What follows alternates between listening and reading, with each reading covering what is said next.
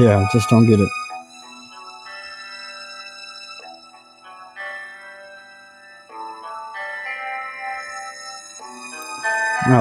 I hate.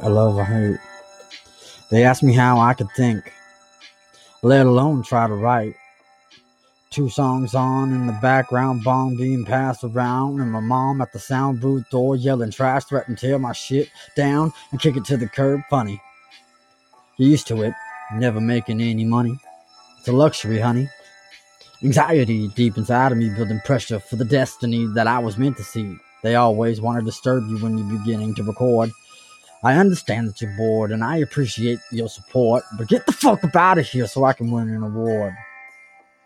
I finally hit rock bottom. When they're saying there's nothing that you could do to stop him, I'd do anything. I'd kill and steal for the shit. Now, Jeff, just be yourself. All the girlfriends spinning you, knocking you down again, walking down the wrong path, prepares for the shit that I need to forget. Like annual income expenses in different percents. 3 sets tonight, 1 hour, a piece. Words continue to perplex. Yelling at the sound text, need a cigarette, and I don't even know what song is next. I still don't give a fuck, but all I need is an itty bitty tiny bit of luck. But I guarantee when I perform, it's gonna be dope.